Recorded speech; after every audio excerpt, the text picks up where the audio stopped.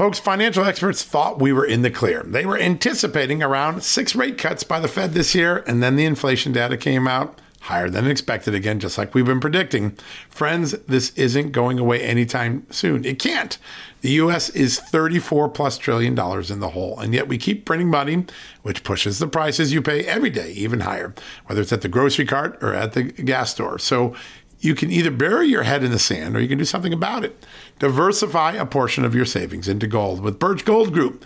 Gold is your hedge against inflation, and Birch Gold makes it easy to own. They will help you convert an existing IRA or 401k into a tax-sheltered IRA in gold, and you don't pay a penny out of pocket.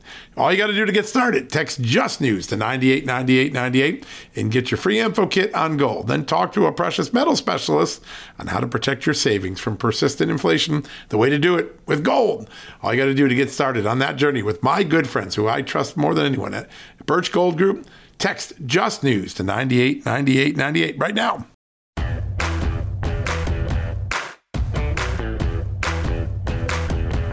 Hello, America, and welcome to the Monday edition of John Solomon Reports, a podcast from Just the News. Yes, it's a Monday. It's time to stretch and get back into the work week, get back into the swing of things. And we've got just the thing for you today. Big discussion.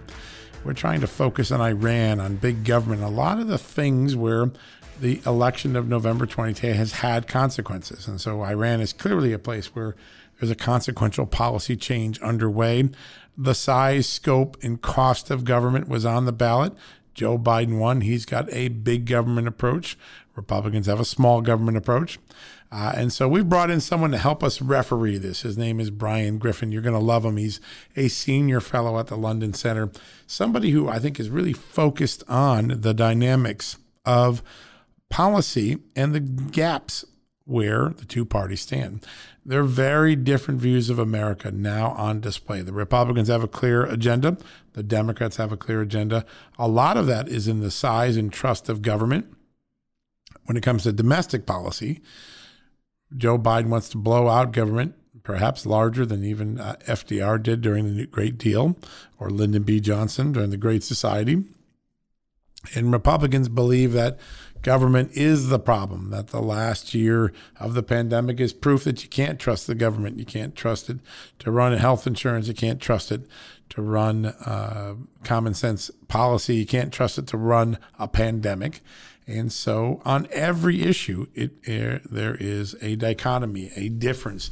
And we're going to have Bryan really walk through many of these very important issues and help us understand the differences, what it means, what the lexicon means, what are the opportunities are, where voters are in the polling on these issues. That's on domestic policy. On foreign policy, Donald Trump had a get tough on Iran, get tough on Russia, get tough on China policy. Biden was a go easy on Iran, go easy on Russia, go easy on China for most of his Obama years. He's swung around now on China, but on Iran, he's going back to the nuclear deal that many Americans found to be unpopular, inadequate. And there are two real visions for foreign policy on display. Republicans believe peace projected through strength is the key. Democrats seem to be arguing through peace through appeasement, pay billions, make concessions, try to get a bad actor to behave better. It's not unlike the different ways that people view how they should raise their children. So Bryan is going to be here. Bryan Griffin, senior fellow, London Center, is going to help us walk through all that. You're going to make a lot more sense of it. It's going to make sense. You'll be able to go to the dinner table, the water cooler, the boardroom, and have a more informed discussions about where the differences are in both domestic and foreign policy. I think you're going to enjoy the conversation. Now, just before we get to that, let's cue up a story that I broke this morning that I think is important.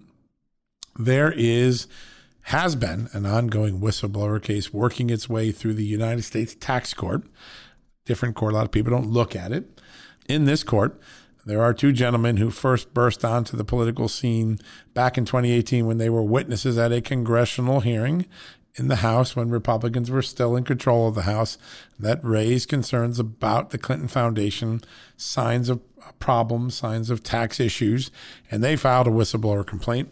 and that has been winding its way through there. And we just got a hold of a new ruling in the case. The case has now been predominantly sealed. I think that's very interesting.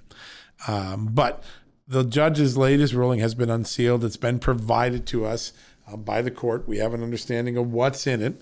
And I think it's worth noting that a U.S. tax court judge is refusing to dismiss this tax whistleblower case brought by two gentlemen. One is named Larry Doyle, long-term financial expert, private sector. The other is John Moynihan, longtime DEA expert on money laundering. Worked on terrorism and narco-terrorism and narcotics cases. Was an expert witness in Congress in prior years. These two men put together their own investigative powers. They said, hey, we think there are some bad things that happened at the Clinton Foundation. We believe the IRS should look at it. And if they do and recover money, we'd like to get a piece of the action. Classic whistleblower complaint that the law allows for, by the way. It does allow for it. There are whistleblowers in the IRS community that made upwards of $107 million in award payments because they got more than $1 billion of proceeds back. Perhaps the most famous is a guy named Bradley Birkenfeld, and he has a lot of strong feelings, and he blew the whistle on Swiss banks. So these two guys, obviously they're trying to make money on their investigative work. They've been pursuing this case, and the judge has been a little frustrated because the IRS has not been able to answer a very basic question in the case. Did the IRS receive information from Larry Doyle and John Moynihan, the whistleblower complainants, that caused it to open a criminal investigation of the Clinton Foundation? And the judge in this ruling today rules that he's not convinced that there wasn't a criminal investigation and that there's a disturbing gap. That's the word he uses, G-A-P, gap. A gap in the IRS records. When's the last time you heard about a gap in some government? Oh, maybe the 19-minute gap on the Nixon tapes in 72. There's been some famous gaps over the years. So the judge said, I'm not dismissing this case. I'm sending it back to the whistleblower office at the IRS and say, find out if there was a criminal investigation open because of these two guys, what happened to them, and were any recovery of proceeds made as a result. And so the case lives on. And this judge is not satisfied in the record. Now, he's not giving them full discovery. He's not ordering a trial. He is basically saying the IRS hasn't given me an honest answer, a complete answer. I don't want to say honest, maybe she's a complete answer. And I want to know, was there a criminal investigation opened of the Clinton Foundation at the IRS? We've been told previously there was one at the FBI. But the IRS, what did it do? Was it prompted by these two gentlemen's large filing of serious wrongdoing allegations? And were any recoveries made? Because that will determine whether these guys were whistleblowers. Interesting that the IRS and the Clinton Foundation have not been able to put this to bed yet, to put it to rest. It is still active. Check out the ruling. Check out the story at justthenews.com. Always take a look. Always find the Clinton Foundation such a fascinating entity. It did a lot of good charitable work. It also had a lot of controversy about pay to play, which we have seen time and again. Russia, Ukraine, anywhere you go, the Clinton Foundation was amassing large amounts of money. In fact, one of the things that people forget about, remember, let's go back to Russia collusion just for 1 second to remind people the perception of pay to play that the Clinton Foundation created. Even if it wasn't its intention, it succeeded at creating the perception, and perception, of course, drives people's trust factors. There is a fellow named Alexander Downer. You remember him because he is the at the time, the Australian ambassador to London, who filed a complaint with the FBI back in July 16 saying, I think this guy, George Papadopoulos, advisor to Donald Trump, may have been involved in hacking. The Hillary Clinton emails, maybe was engaged with Russia. He belatedly reports a conversation from May 16. He waits to July to report it, apparently. And that gives the FBI the predicate to open up the Crossfire Hurricane investigation that we now know was so enormously flawed, erroneous, filled with Russian disinformation. Now, remember, at the same time he's doing that, Christopher Steele, on the Hillary Clinton payroll through her law firm, is coming in the front door with the FBI with the same information. Well, why does Alexander Downer do this? Who is he? What role did he play? Well, as we now know from my reporting, starting at The Hill and continuing through Just the News, It turns out that Alexander Downer, as a foreign minister of Australia at an earlier time in the 2003, 4, 5, 6 timeframe, arranged a historic $25 million donation to the Clinton Foundation back when he was Australia's foreign minister, their Secretary of State, for lack of a better word. So he was a Clinton lover, someone who gave one of the larger donations, not of his personal money, but of Australian government money. And later he does something else that kind of fits the whole Hillary Clinton, Russia collusion narrative. That's why all of these foundations have been revolving, all the work of the Clinton Foundation has been so controversial. People keep seeing these crossovers of politics with with the charity. And so again, doesn't mean they did anything wrong, but it certainly raises questions of confidence, bright lines maybe being blurred between true charitable work and political charitable work, such as maybe helping getting Hillary Clinton elected. So in this case, the judge says, listen, the IRS hasn't convinced me. There is an incomplete record. There's a gap. Get me the information. And he remanded it back to the whistleblower office. Very interesting piece of information, very interesting development, has a little legs to it. You got it here first at Just the News. You got it here first on John Solomon Reports. Check it out. All right, we're going to go to that commercial break as we promised. We've got our great sponsors, our great advertisers. When we come back, Bryan Griffin from the London Center. You're not going to want to miss it. Across America, BP supports more than 275,000 jobs to keep energy flowing. Jobs like building grid-scale solar energy in Ohio and producing gas with fewer operational emissions in Texas. It's and, not or. See what doing both means for energy nationwide at bp.com/investing in America. All right, folks, welcome back from the commercial break. And as promised, a very special guest, somebody who is an expert in American foreign policy and on many other things in Washington and across the country.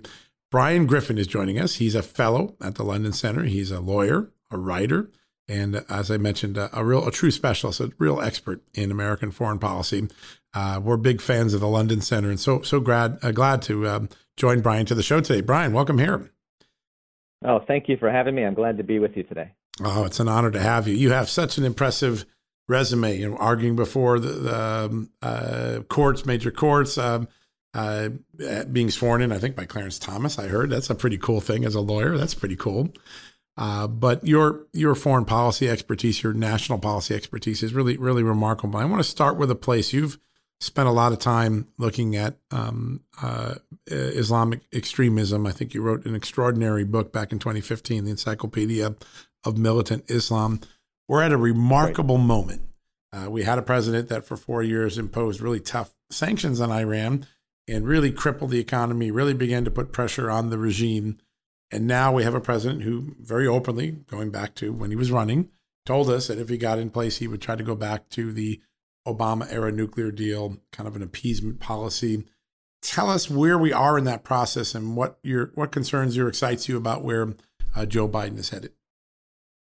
Well, we're going to find out very shortly just how far the Biden administration is willing to go to re-enter some type of deal with Iran. But what makes me concerned is that we're trying to find a diplomatic solution with a non-diplomatic partner. Iran is a very complex nation state. Modern Iran was basically the result of an ideological revolution in 1979. Right.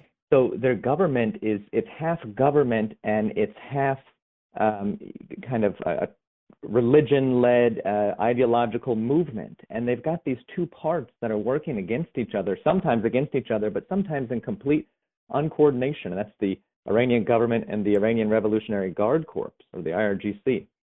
And I'll tell you what's most interesting that we found out recently. It's the tapes from Foreign Minister Zarif yeah, from Iran, who he basically said he didn't know what was going on in Syria, or he admitted to it, which means that the IRGC is really not a state actor. So diplomatic measures with the Iranian government could be completely usurped by this other element of the IRGC. So the Republican Guard is essentially a free agent that isn't necessarily controlled by its civilian leadership, right? Isn't that the concern? Exactly. And they have access to military capabilities. They have access to huge financial assets, so they can kind of exist independently. They don't have to answer to the Iranian president. They answer to the supreme leader. And even that relationship has its ins and outs, the leader and the president. And then also, they don't really have a clear definition of what they're meant to do in Iranian society. So they do everything from military engagement to public works, which means that they have the perfect cover to be involved in the nuclear program, right? Because they'll say, oh, this is a public works civilian energy, right? But yeah. They could, exactly. But all the while, they could be doing this to have the weapons to be able to keep the Iranian revolutionary ideals alive. So it's very concerning, and it's just not there's not going to be a diplomatic solution to this, I'm afraid. Yeah, I think you're the first person I've talked. We've been talking about Iran regularly on this show. It's very important to us, and it is the hallmark policy that will define this administration and perhaps the future of the Middle East in a big way. And you're the first person to really mention the desegregation or the lack of central control of the government and the mullahs over the Republican Guard. And I think that's a dynamic that people in the military have been talking about for some time, but it's never bubbled into the public consciousness. When you have a rogue military operation, even if you're negotiating with the civilians, you can't necessarily guarantee that you're going to be able to enforce whatever deal that came into place. And so I'm going to go back to 15 and 16 after Obama and Biden negotiated the original nuclear deal.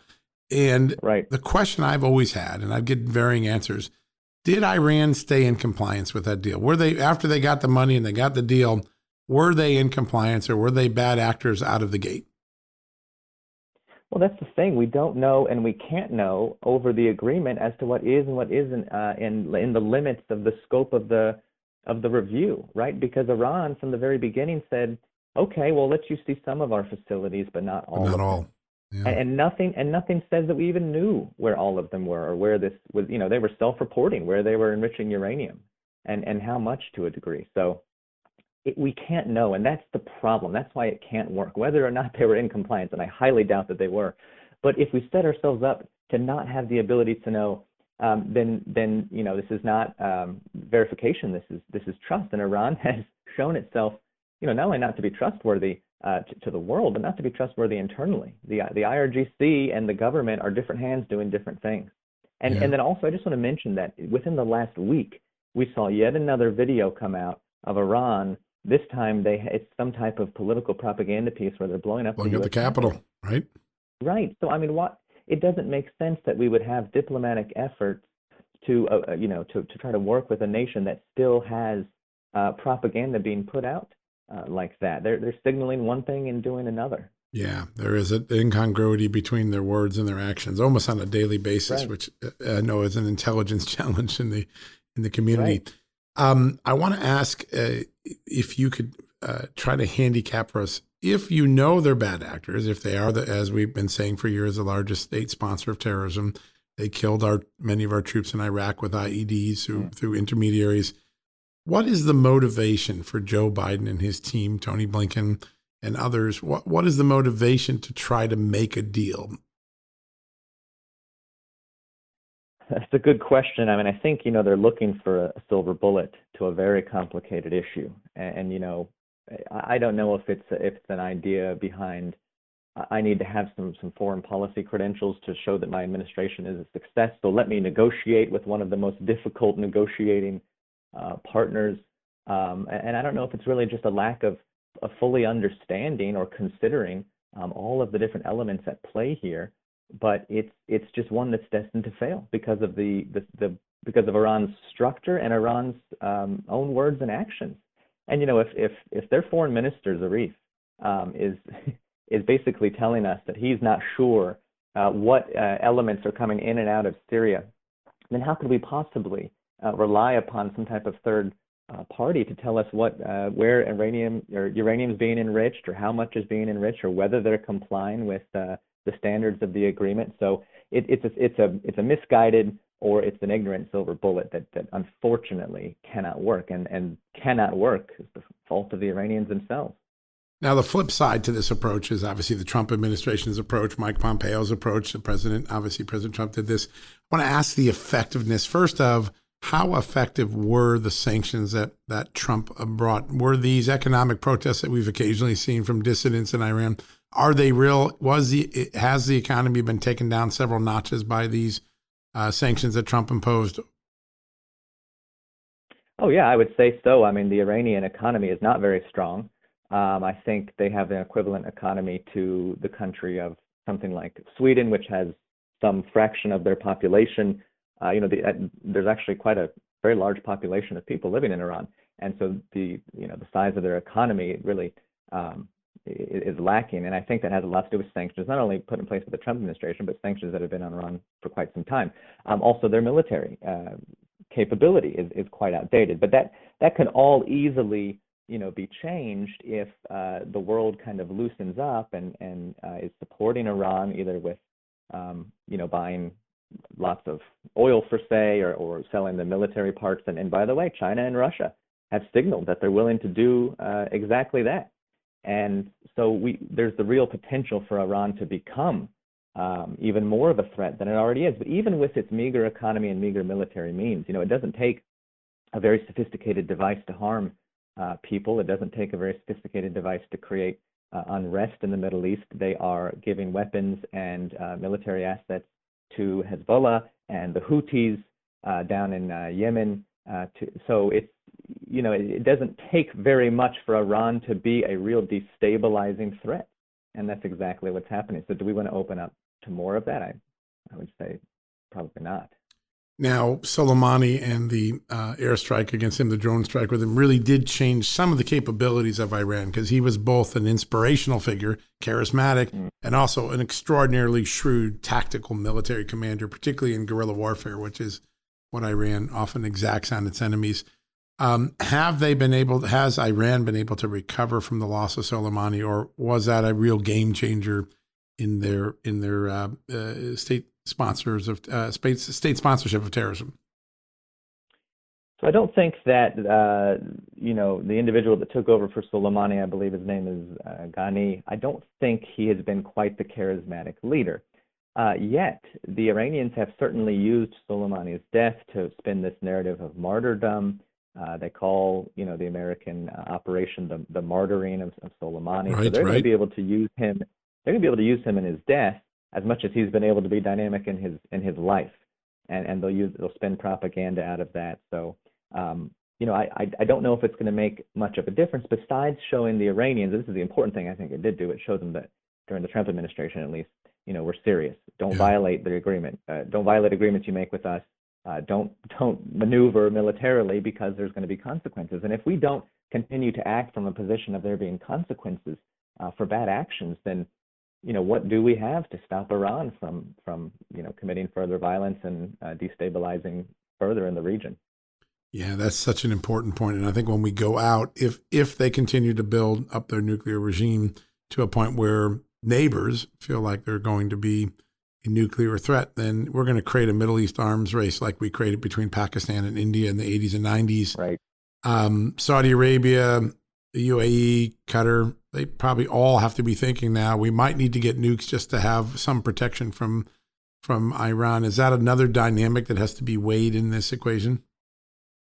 Absolutely. I know that Iran and Saudi Arabia recently, there's been reports of talks between them. I think that's because Saudi Arabia was forced into a very difficult position where they have to talk with Iran because they're not able to rely on U.S. support as much. I do think the Abrahamic Accords, the peace that's been seen, unprecedented peace between Gulf states and Israel, are in part because they share this, common enemy of Iran. Right. And it's a real threat to other countries in the region. So this perhaps can continue to spur those talks. So I think there's other things involved. And then you mentioned Pakistan. That's an important element here too, because Pakistan does have nuclear weapons, and there's always the threat of Pakistan being destabilized and those weapons being compromised. And Pakistan and Iran share a good portion of their southern border. So there's just, one policy issue leads into 100 more. And it's really going to take some leadership on the U.S.'s part. And unfortunately, I don't think we're seeing the signals from the Biden administration that they are capable or willing of taking that leadership position. It's going to be a perilous months as this plays out, and we watch how other people act. One of the things that comes up a lot, and I think most people first became, certainly in my generation, conscious of Iran when the hostages were taken at the U.S. Embassy in 1979 and returned when Ronald Reagan became president.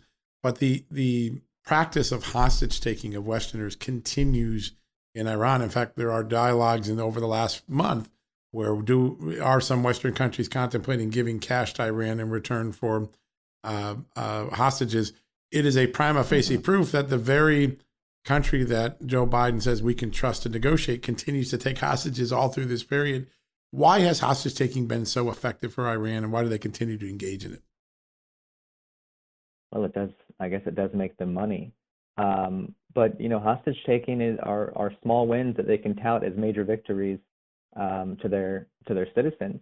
And part of what Iran constantly has to do is it has to keep its people distracted from the poverty and oppression that they live in to be able to continue its imperial dreams and visions and its aggression around the world and its posturing and its international kind of stick waving.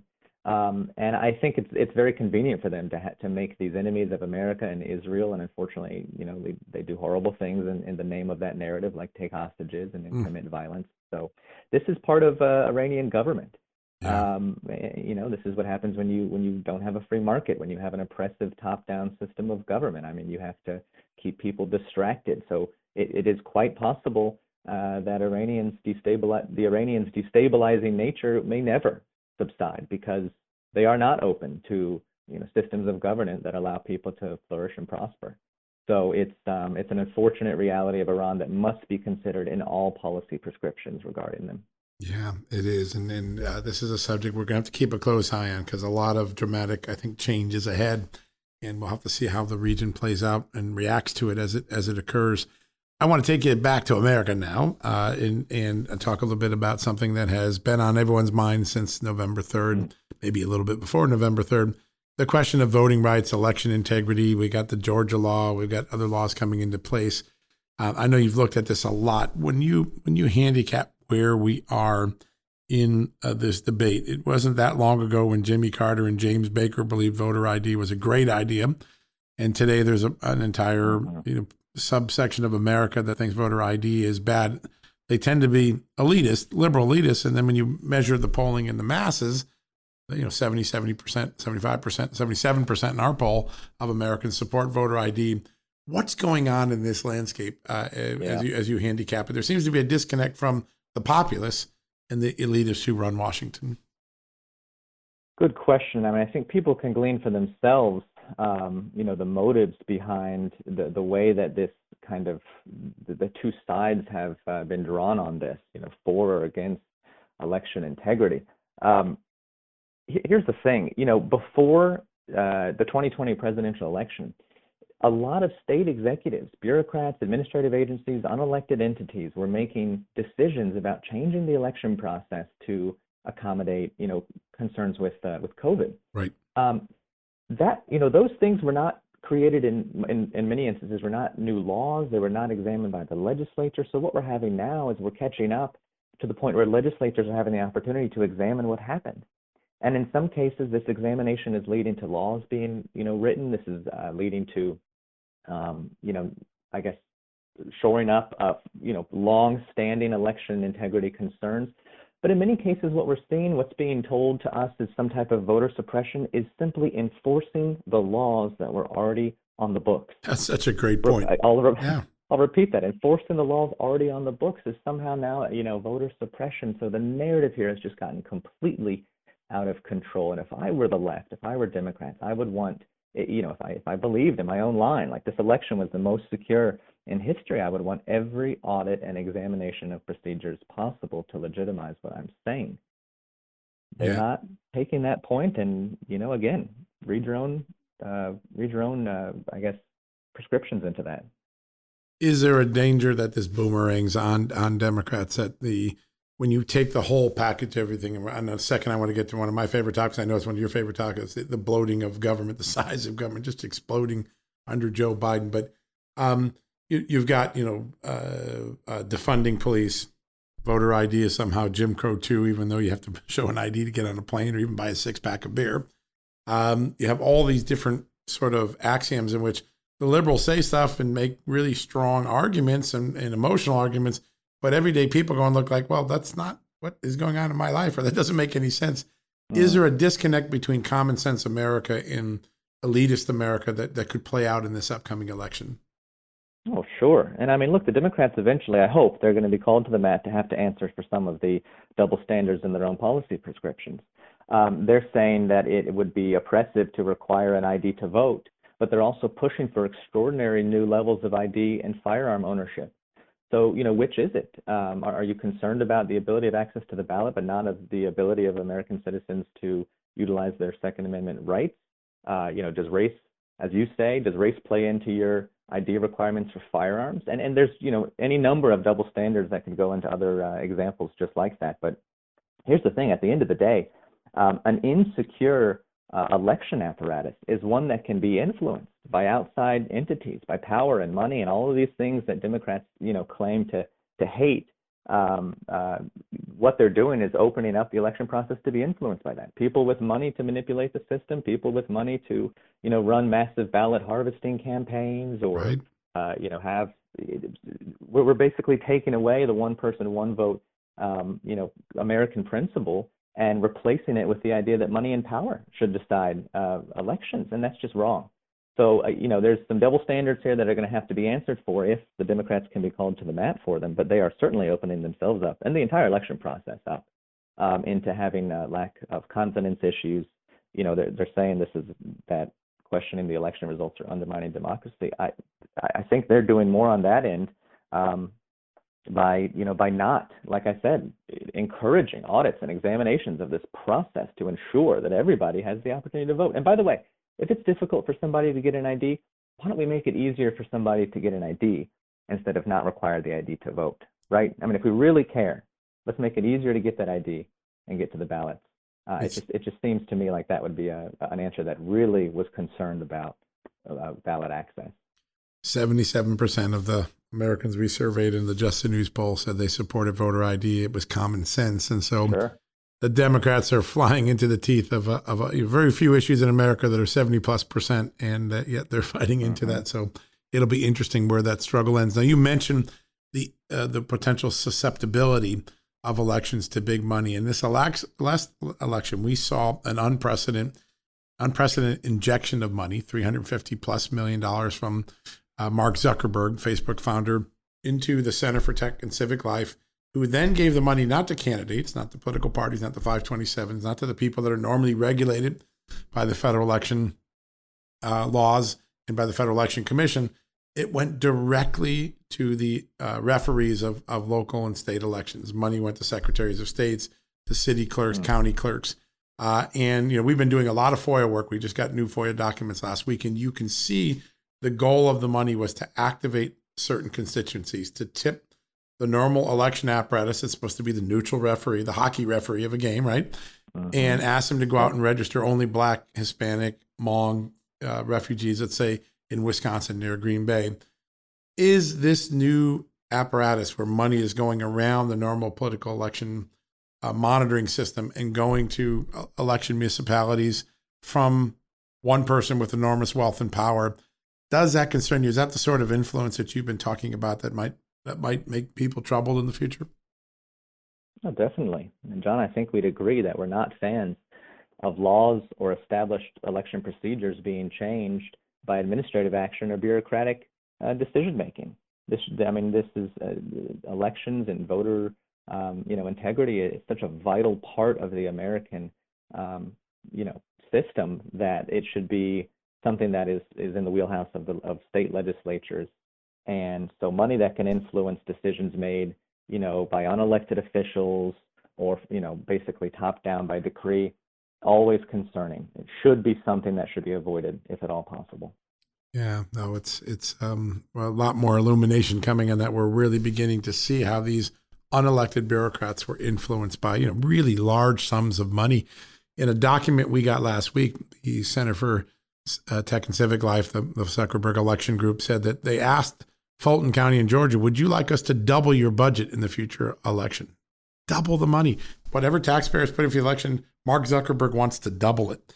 And we found that just so shocking that money could go. And the only way you get accountability is you have to file a FOIA because no one releases the information. So you don't know who got the money and what they did for it. It's a really remarkable moment in electoral politics. It's surprising to me that liberals and conservatives haven't filed some form of a complaint, a Federal Election Commission complaint to challenge the direction of this money in a place where I don't think the law currently envisioned it going. It's gonna be fascinating.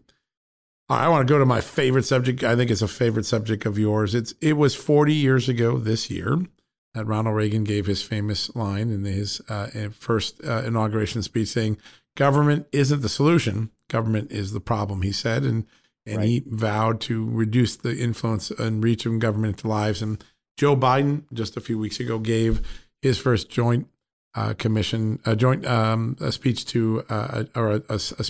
session of Congress and said just the opposite. Basically, his theme was government isn't the problem; it's going to be your solution. What do you think about this moment where government has gone from being, a pariah and a threat to American liberty to we want a president who says we want it everywhere. It's going to fix everything. Trust me. Where are we in that extraordinary journey of American history?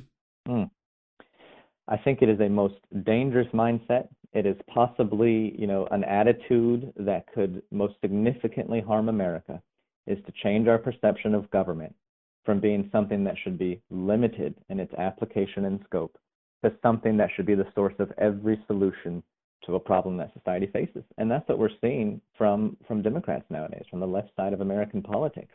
There is no conversation anymore. At least I have certainly not seen any or a lot of focus on how big and how broadly reaching government should be. Every solution that's coming from Democrats nowadays is about government. It's coming from government healthcare, government, government every aspect of your life, government for environmentalism, government for education, more government. And unfortunately, I think Republicans too are dropping the ball on forcing that to be a topic of every single debate. That should be the first question asked about anything, any proposed government action. Should the government be involved here at all? And Reagan was absolutely right. The government should be, seen as a last case resort, and in many cases an enemy to prosperity and innovation and individualism, because government by design grows to protect itself. And by the way, while Reagan was saying exactly what he said, Maggie Thatcher was saying it across the Atlantic. In the face of some very damaging socialist policies that had brought Britain kind of to its knees at the time. And where is that now in our national conversation? We had better continue to focus on it and revert ourselves back to at least considering at each juncture, at each issue point, should the government be involved here? If not, I think we're in for a reshaping of American society in a very, very harmful way. Yeah, and there's a whole generation, it appears that the millennial generation particularly has been brought to believe that government can be that solution. Most prior generations are more connected, I think, to the liberty sentiments of our founding fathers, that founding fathers and their ancestors fled a big government that was intruding into religion and business and lives. But we have an entire generation. In fact, that generation, the millennial generation, a large percentage of them seems to believe that even socialism is a good thing. How did we get to that? How did we get a whole generation that thought socialism is good, big government is better? Where did that value change occur? Is it indoctrination? How did we get to a point that one of the core values of America, that smaller government's better, has been flipped on its head? Well, I mean, one of the ways I think we're there is that we're no longer having the conversation about how big government should be, or, what kind of entity is government? Is it a good entity or is it a bad entity? It's kind of just taken for granted. Oh, the government, can be a solution to solve everything. And these solutions that are being offered are kind of short, easy to digest, fun-sounding solutions that have no real basis in reality. You can't just provide everybody with healthcare and expect healthcare to continue to have quality or innovation, or for people to desire to continue to deliver good healthcare. And by the way, how is it going to be paid for, and how are people going to be able to choose and prioritize their healthcare needs if the market's completely removed from it? All these questions are not what is being used to talk about government solutions. But see, I think that, moving forward, there is a strong case to be made to millennials, which is my generation and younger, that everything that you care about, even those of you on the left, everything you care about can be done and achieved better through free market solutions and freedom than government. And that includes the hot button issues on the left's, minds and hearts right now, which is things like equality. I mean, the free market is the great equalizer. Environmentalism, big government is worse for the environment. Big government destroys, the ability to actually have localized solutions to the environment. You name it, income inequality. There we go. The free market is, again, the great equalizer. Because big government can only bring people down. It cannot build people up. It cannot add value to a trade or a decision.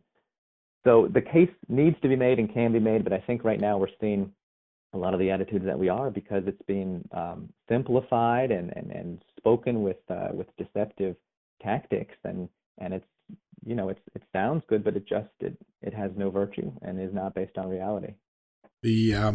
This year, we will spend $6 to $7 trillion above our normal spending for government, which includes all of those entitlement programs that are mandatory spending and all the discretionary spending. And we were already digging trillions of dollars a year in debt before we started spending $6 trillion.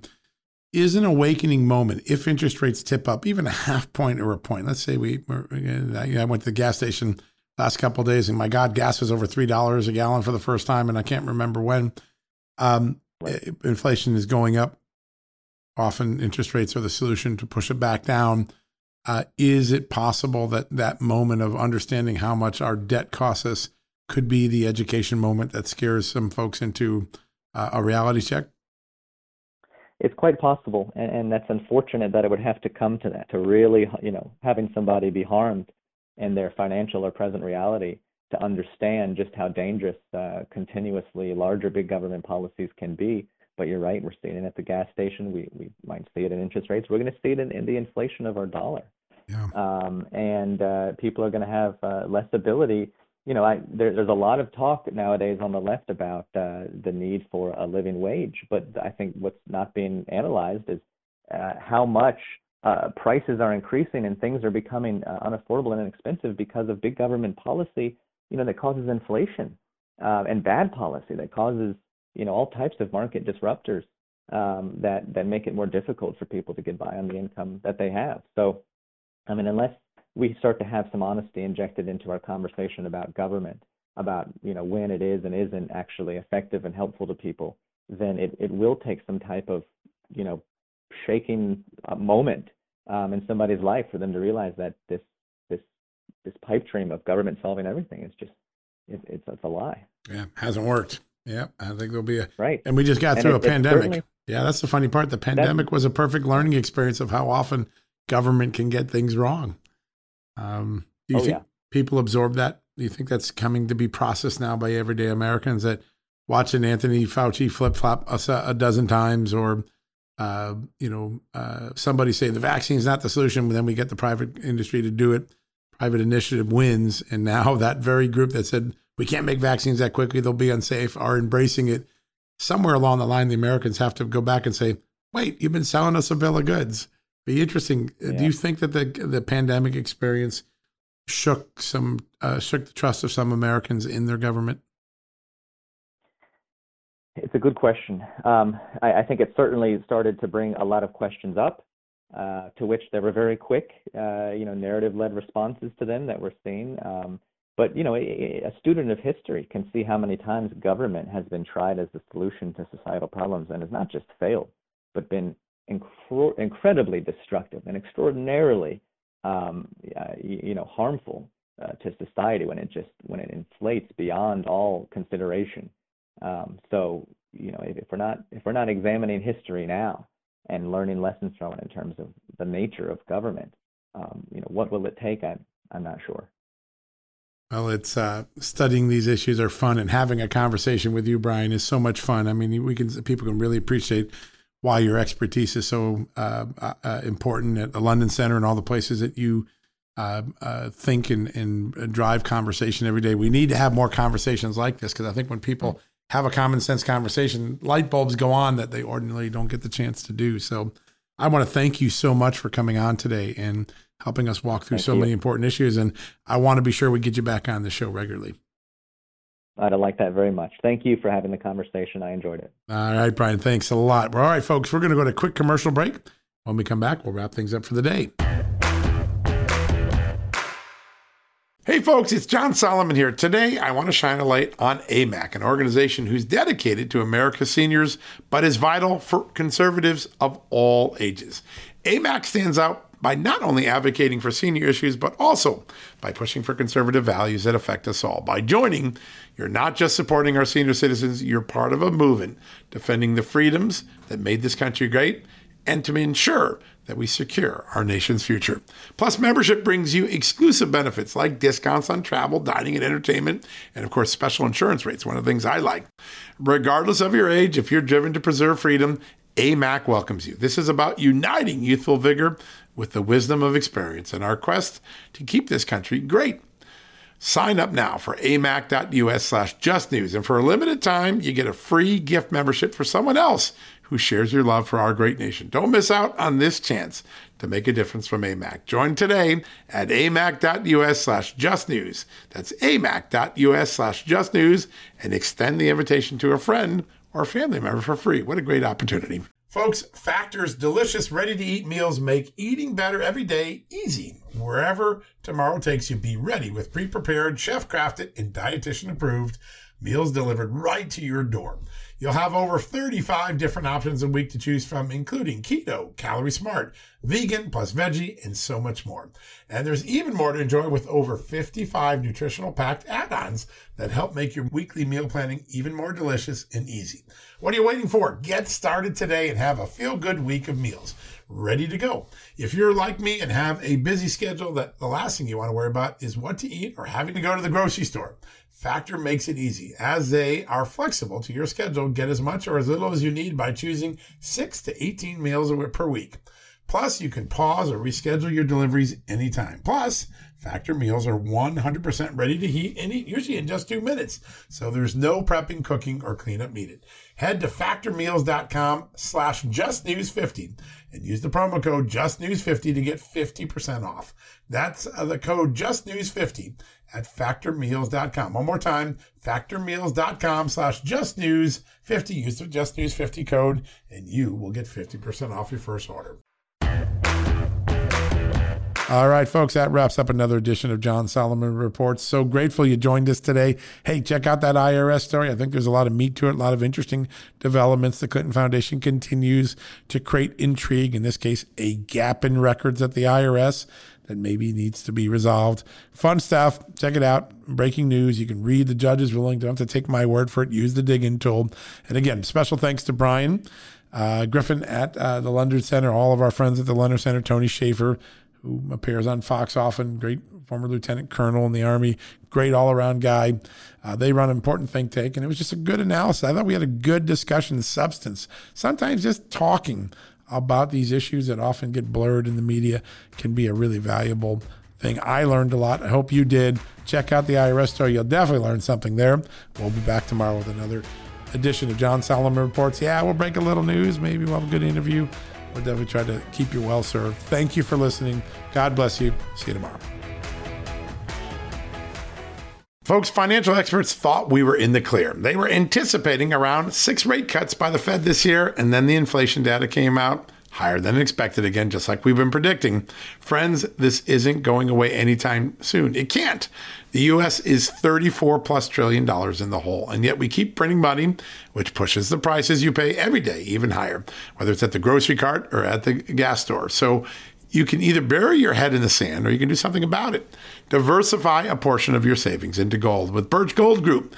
Gold is your hedge against inflation, and Birch Gold makes it easy to own. They will help you convert an existing IRA or 401k into a tax-sheltered IRA in gold, and you don't pay a penny out of pocket.